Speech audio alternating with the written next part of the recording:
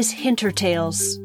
I'm Rachel Dunstan-Muller with stories of curious people, places, and events from the margins of history.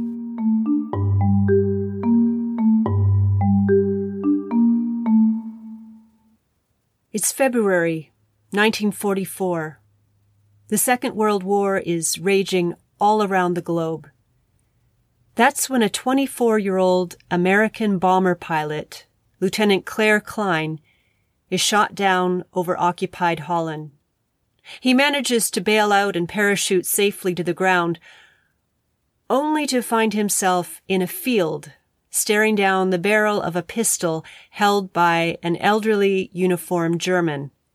From the field, Klein is marched to an interrogation center, and from there he's transported to Stalag Luft I, a prison camp for captured Allied airmen. Now, there are certainly far worse places to be a prisoner in 1944. Still, no one is going to mistake the camp for a resort. The men sleep in rough wooden barracks, in narrow bunks with straw-filled burlap sacks for mattresses. And for food, well, rations have gotten pretty meager by this point in the war. The only thing keeping the men from starving are the Red Cross care packages still coming in. But far worse than any physical deprivation is the uncertainty these men have to live with, not knowing when the war will end or even if they'll survive to see the end of the war. Now, according to the Geneva Convention, captured officers aren't allowed to be used for labor, which is a good thing. It means that they can't be worked to death. But in practice, it also means that the prisoners have far too much time on their hands. And this results in a rather strange cocktail of constant heightened anxiety on the one hand and spirit-crushing boredom on the other.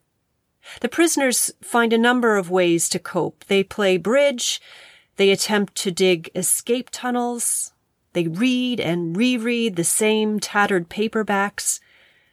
Klein writes letters home to his wife and carves models of his B-24 airplane from any wood that he can get his hands on, bed slats, table legs, egg cartons, whatever he can scavenge.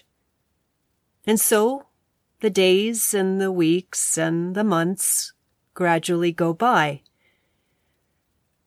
But then one afternoon early in the fall, Klein reaches his limit. What is the point of carving yet another model airplane? In disgust, he tosses his latest half-finished project to the ground and goes over to the barracks window. "Please, Lord," he begs, "help me find something constructive to do." Then he waits. There's no answer from the gray sky. And so he goes back to his bunk feeling even more despondent than before.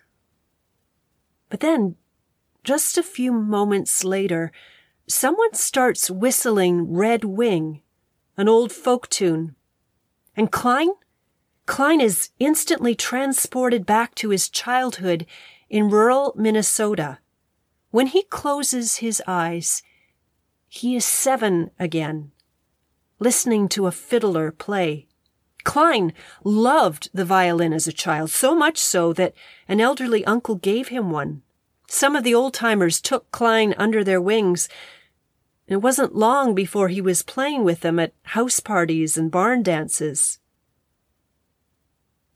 For a split second, Klein allows himself to imagine how wonderful it would be to have an actual violin here in the prison camp. But where would he get a violin? Maybe he could make one. It is a ridiculous idea. Klein understands this at once. He has done a little woodworking in the past before the war, but he's never attempted anything as ambitious as a violin. He doesn't have the materials or the tools. He is an inmate of a prison camp. It's absolutely preposterous. And yet, even as he's dismissing the idea, he's caught by a voice in his head. You can do it.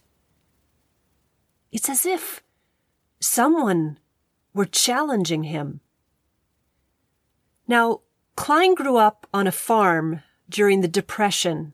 He knows how to be resourceful. He's watched his father repair hopelessly broken equipment more times than he can count. And now, here in the barracks, his father's words come back to him. It is possible to make something out of nothing, Claire. All you've got to do is find a way. And there is always a way. Bed slats, Klein thinks now. That's where he can start. The bed slats in each bunk are 4 inches wide, 3/4 of an inch thick, and 30 inches long. The perfect size. And a few won't be missed. He can carve them with the penknife that he's already managed to get from a guard in exchange for cigarettes from his Red Cross care packages. And so, just like that, Klein begins the impossible task. He improvises more tools from broken glass and ground-down kitchen knives. He enlists the help of his bunkmates to scrape off dried carpenter's glue from around the rungs of their chairs. He then grinds the dried glue into powder, mixes it with water, and heats it on a stove. And it works. He has glue. Gradually, against all odds, an actual violin begins to take shape. He bends thin, water-soaked wood and heats it over a stove to make the instrument's curved sides. He forms a long neck from several glued-together bed slats. He carves out 2 delicate F-shaped holes in the violin's belly.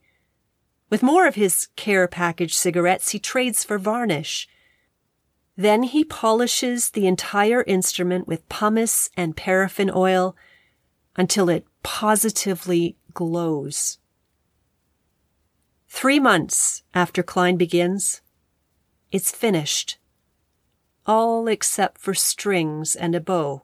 But Klein soon has those as well, in exchange for still more Red Cross cigarettes. And then the violin really is complete. But to actually play it, to draw the bow over the strings for the first time, well, that's something else again. For 3 months, Klein has spent every waking moment either working on the violin or figuring out how to meet the next challenge. It's given him hope, the sense of purpose that he so desperately needed. But now is the moment of truth. Will it be a croaking catastrophe, or will it actually make music? Klein's hands tremble as he tucks the violin under his chin. But to his wonder, when he draws the bow across the strings, pure, resonant sound fills the air. Over the next few weeks, Klein is banished by his fellow prisoners to the latrine. The violin is in excellent form, but Klein has some work to do to regain his old skills. By Christmas Eve, he's ready. As his bunkmates slump around him, brooding over their distant homes, their faraway loved ones, Klein raises his bow and begins to play.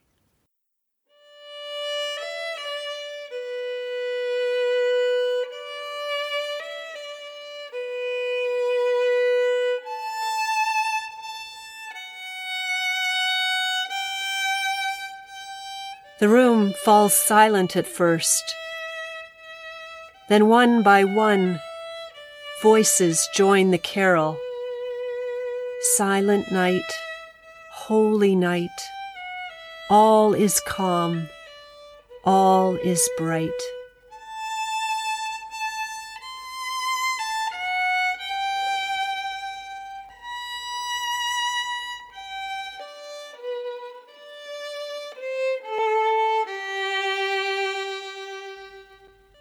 In the midst of that transcendent moment, Klein hears another voice in another language, blending with the others. Stille Nacht, heilige Nacht, alles schlaft, einsam wacht. An elderly white-haired guard stands in the shadows, his eyes wet with tears.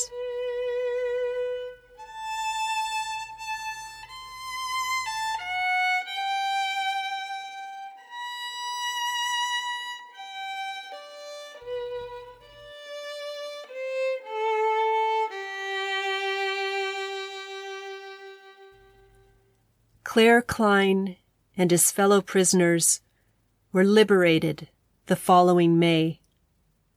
For the next year, his violin traveled all around the United States as part of an exhibition on POW life. More than 4 million Americans viewed Klein's violin during that tour, and it was played by many popular violinists along the way. Several of them commented on its unexpectedly fine workmanship. The violin eventually found its way back to a display cabinet in Klein's home, and it remained there until his son donated it to the National World War II Museum in New Orleans. It's still taken out and played on special occasions, even to this day. As for Klein, he became a carpenter and a cabinet maker upon his return home, but music remained an essential part of his life. So perhaps it shouldn't come as a surprise that he was able to pass on his passion in a truly remarkable way.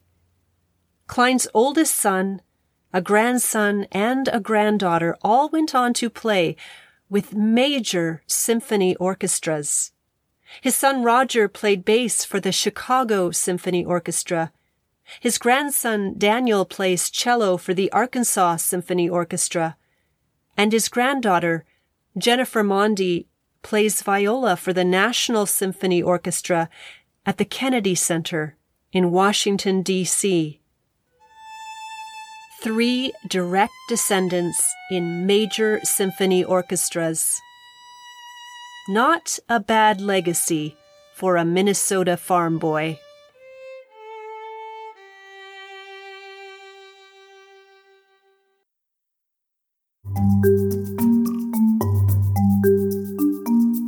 This episode of Hinter Tales was written, narrated, and produced by Rachel Dunstan Muller, with music and sound effects by Zapsplat.com.